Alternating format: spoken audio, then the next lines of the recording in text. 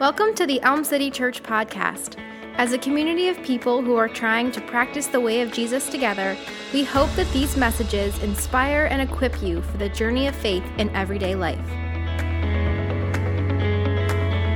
One of my favorite parts of the Christmas season is the songs, is singing the hymns of Christmas, especially the ones that have stood the test of time.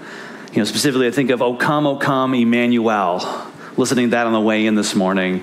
O Holy Night has the line that's one of my favorite lyrics of all time that just says, He knows our need, our weakness is no stranger. I love that line. You know, the Christmas hymns are often so full of rich theology and hope. And it's amazing that a season with so many good songs has produced so many bad movies. I mean, there's an entire channel devoted to bad Christmas movies called Hallmark. I don't know if you've heard of it. You know, Wish for Christmas, Christmas Encore. Tell you what, Christmas at Pemberley Manor. Christmas at Pemberley Manor just gets me every year. Just so many bad movies.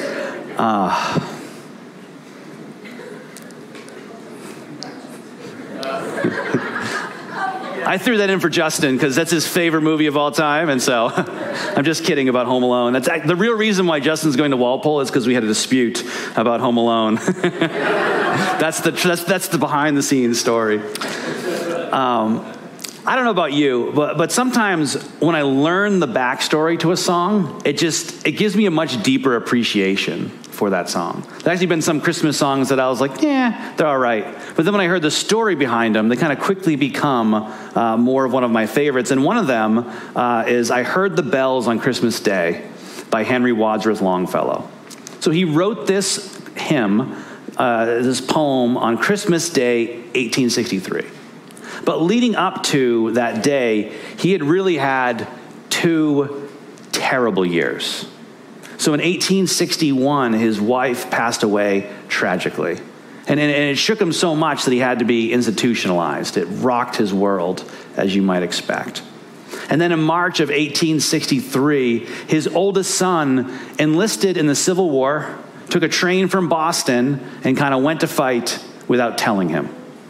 And later that year, his son was severely wounded in battle and almost lost his life.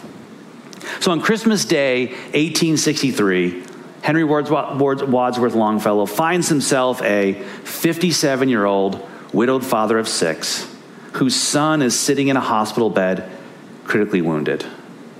And everywhere he goes on that Christmas day, he hears Christmas bells. Christmas bells, ringing and proclaiming peace on earth, goodwill to men. And the whole thing just seemed off to him. Every time the bells were ringing, it felt like a mockery of his situation. How on earth could these bells be going out, proclaiming peace on earth, goodwill to men, when my life and my country and everything around me appears to be falling apart? So he wrote a poem on Christmas Day to process his feelings like writers do. And this is how the song goes. He starts off, I heard the bells on Christmas Day, their old familiar carols play, of wild and sweet, the words repeat, of peace on earth, goodwill to men. And I thought of how, as the days had come, the belfries of all Christendom had rolled along the unbroken song of peace on earth, goodwill to men. Then from each black accursed mouth, the cannons thundered in the south, and with the sounds, the carols drowned of peace on earth, goodwill to men. And in despair, I bowed my head. There is no peace on earth, I said, for hate is strong and mocks the song of peace on earth, goodwill to men. Really, before I read the last stanza, I mean, how appropriate does even that still maybe even feel today? You know, who hasn't felt almost that weight of despair when you look at the world around you? You know, when we look at, Russia and Ukraine, Israel, Hamas, our current political climate, not to mention just the stuff that's going on in each and every one of our lives, it just seems like we're surrounded by brokenness. Does it not? And who hasn't felt the despair and loss of hope of thinking, peace on earth, goodwill to men? Seems like a pipe dream. Seems to almost be mocking me right now. But listen to his last verse. This is what he says. He goes, then pealed the bells more loud and deep. God is not dead, nor does he sleep. The wrong shall fail, the right prevail, with peace on earth, goodwill to men. What a declaration of hope. Sometimes I think when you're using dramatic stories and illustrations, they can kind of almost have the reverse effect of what you're hoping for. You'll put something up and people will be like, well, good for them, but I could never do that. Good for them. But with this one, I don't think that's the case. Because who would not want a faith that resilient? Who would not want a secure hope that strong, where in spite of everything going around, you can still say, then pealed the bells more loud and deep. This idea that the message and the truth of peace on earth, goodwill to men, that the story of Jesus is more real and is more deep and is stronger and truer than what we see around us. Who would not want that? And very few of us are going to find ourselves in a place of despair that was as deep as Longfellow's was on that Christmas day. But I think most of us, and even followers of Jesus a lot of times, find ourselves in a constant search for peace. We find ourselves there. Have you recently felt yourself thinking some version of, I can't put my finger on it, but just something feels like it's missing in my life? And I just have this feeling of discontentment and restlessness. Just feel like there's something I'm missing. Maybe I'm not happy. I just don't like myself right now. Or maybe you have inner turmoil from constant conflict. All of those things can be symptoms of a lack of peace, a lack of experiencing peace. But guys, listen to this good news. Listen to this good news. This is what Jesus said. I have said these things to you, that in me you may have peace. I have said these things to you, that in me you may have peace. So this is the second Sunday in Advent, and this week's theme is peace. And so last week we looked at hope, and we saw how biblical hope is so much deeper than how we usually kind of normally use the word. Biblical hope, we defined it last week as waiting for God to bring about the good in our lives. It chooses to wait expectantly for God to bring his goodness to bear in our future, regardless of how dark our circumstances are. So that's hope. And peace is similar in that when the Bible talks about peace, it's often much deeper and a much stronger word than how we're used to using it. Because biblical peace involves more than just the absence of conflict. It's the presence of something better in its place. And so the Hebrew word for peace is shalom, which probably some of you are familiar. You've heard that term before. And in the next part of how I'm going to explain it, I definitely have to credit the Bible Project, because I think they're some of the best at taking a key word or a theme and tracing it throughout the scriptures and helping you fully understand it. And so they really helped me in some of this, and especially with the word peace or shalom. Because the most basic meaning of shalom is for something to be complete or whole. So think of, it's used sometimes to talk about a stone that is perfectly whole, no chips nor cracks. That stone is said to be shalom because it's complete or whole. It can refer to a completed brick wall where there's no gaps in it. Everything's put together and it is complete, it is whole, it is the way it should be. It's used for things that are often complex with a lot of pieces that are also in a state of completeness and wholeness, which is why this word is often used to talk about someone's life or well-being, right? Because all of our lives are complex. They're full of relationships, full of moving parts, if you will. And if any one of those things break down or out of alignment, one way to think of that is the scriptures say that means that your shalom has broken down. Your peace has broken down. There are things that need to be restored. Things are not as they should be. And peace or shalom, it can also be used as a verb. speaking about the act of restoring something or making it complete. So, for example, in the Old Testament, King Solomon, he was said to have brought shalom, or completeness, to the temple when he finished building it. In Proverbs, when someone heals a broken relationship, it says that they bring about shalom, or peace. When two nations or two kings make shalom in the Bible, they do more than just stop fighting. It's more than just a ceasefire.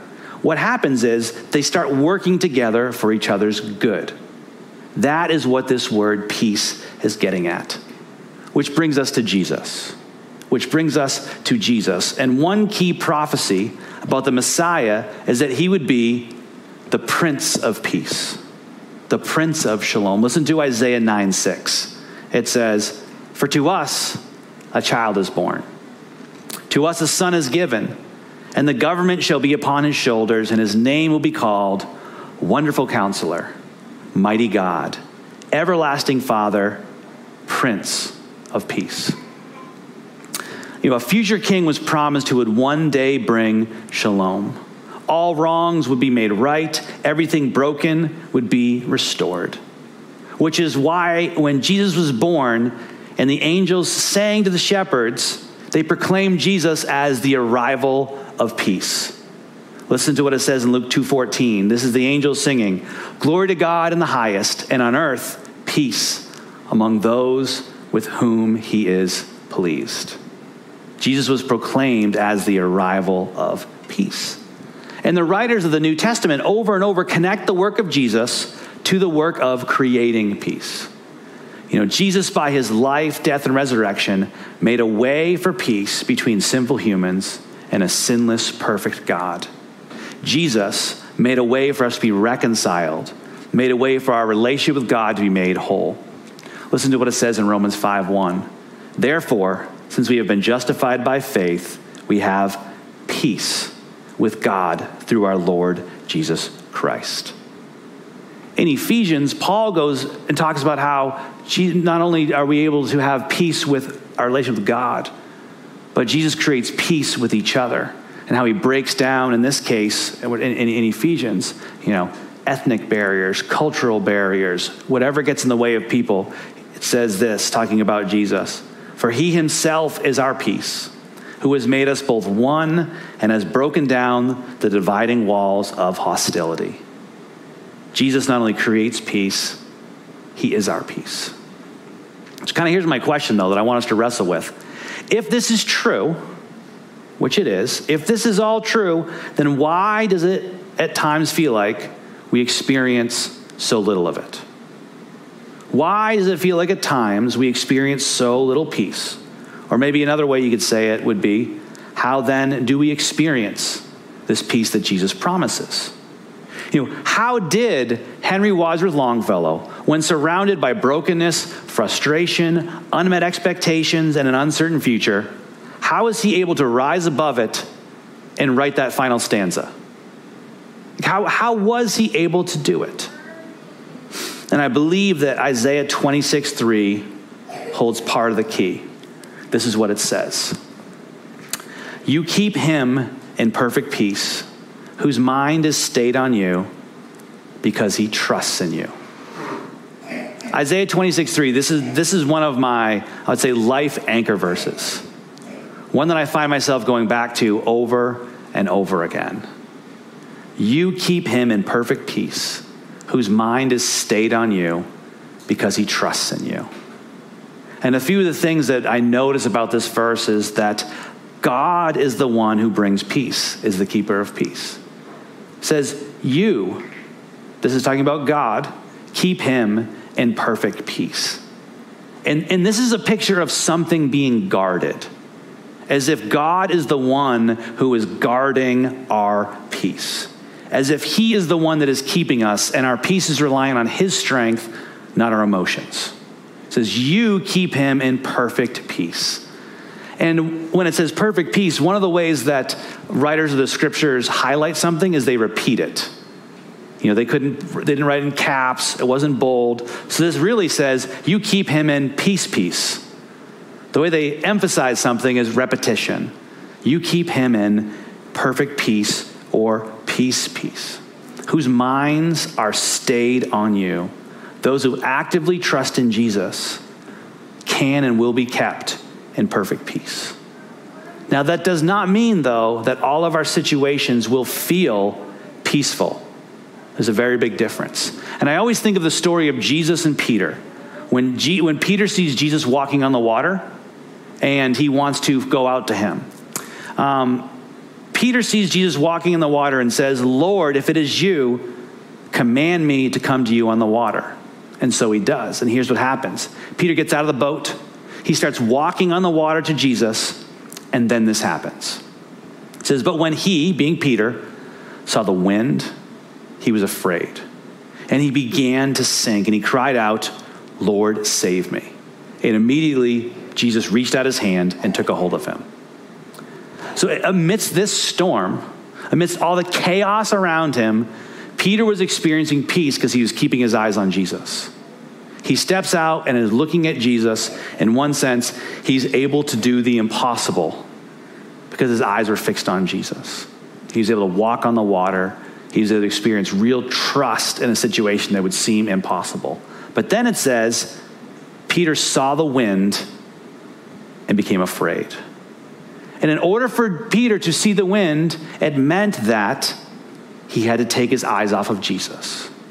He had to take his eyes off of Jesus, and he started to notice everything that was going on around him. And it says he saw it, and he got afraid, he got terrified, and he began to sink.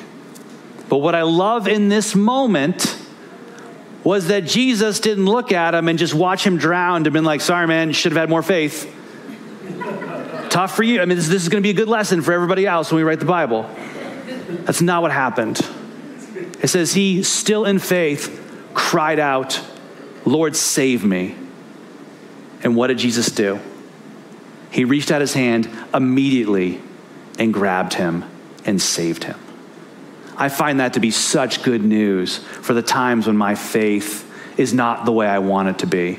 When I take my eyes off of Jesus, when I get afraid, when I fail to believe the promises of Scripture, all of those things, he's always there waiting for us to just call back up to him with, "Lord, save me." He doesn't pause. He doesn't hesitate. He doesn't make him gasp long enough to really learn his lesson. He reaches down, he grabs him, and he saves him. It is possible to experience true peace. Peace. The type of peace that Paul says passes all understanding when our eyes, our hope, our faith are stayed on the Prince of Peace. So my question for you is, are your eyes on Jesus?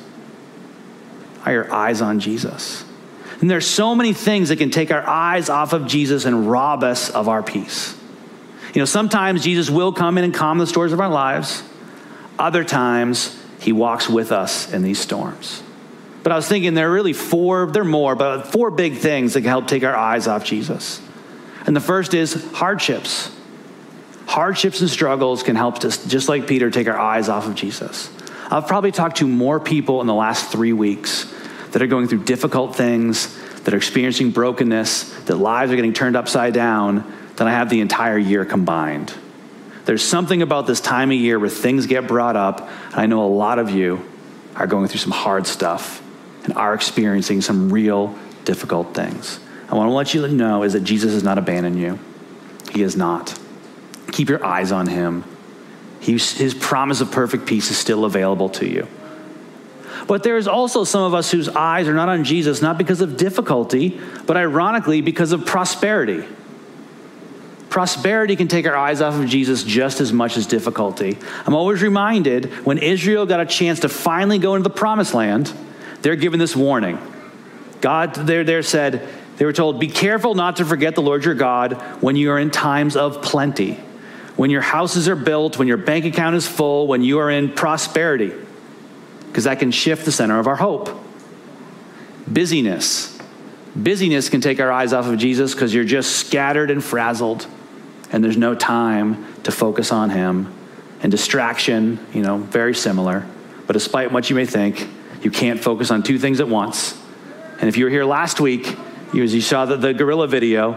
It's amazing what you can miss when something is designed to tear your attention away from something else. This has, like I said, been one of my anchor verses. And I'll pray, Lord, help me do this.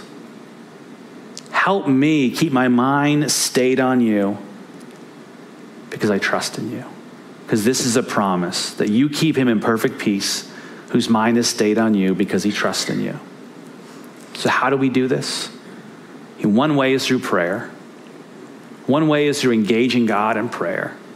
And if you've been following along with the 40 days of prayer our church has been doing, maybe you've been using the prayer wheel or the prayer app, I hope that's helped you take some time to focus on Jesus. Another way is through regularly spending time in his word, getting encouraged by other Christians. But just think right now, what is stealing your peace? Is it busyness, distraction, the pursuit of prosperity, difficult times? You know, that feeling I pointed to right in the beginning, that feeling that something isn't quite right, that feeling of restlessness, incompleteness, that is something only God can fill. Only God can bring wholeness, completeness, shalom to our lives. Which is why it is such good news that Jesus is the Prince of Peace. His arrival is pronounced as peace. And he said, these things I say to you so that in me you may have peace. And if you don't know what to do and you're stuck and you're lacking peace, you can just cry out like Peter. Lord, save me. Lord, I need you. Lord, I lack peace without you. And he's going to grab you. He's not going to let you drown. You might feel like it. It might feel like things are overwhelming. But he was always there. If we keep our eyes on him, we are able to have real, true peace, even in the midst of a storm. We're gonna end with a song. We're gonna two songs, but one of the songs we're gonna end with is called "God, I Look to You." God, I look to you. And I think it would be appropriate if we use this as a prayer. As a prayer of God, help us look to you. Help us keep our eyes on you. Whether you're in the storm and you're struggling, whether you've been dulled by prosperity, whether you have been just strangled by busyness, whatever it is, Jesus is wanting to truly be your peace. Because Henry Wadsworth Longfellow, he was right. He was right in that final stanza. That the truth of Christmas, the truth of Jesus, is the only thing that is more loud and more deep and more real and more secure to handle real life. Everything else falls short, is flat, is a mirage. But this is true. God is not dead, nor does he sleep. The wrong shall fail, the right prevail, with peace on earth, goodwill to men. We hope this message has been impactful. For more information about how you can connect with Elm City Church, visit elmcitychurch.com or follow us on social media. We'd love to help you take some next steps.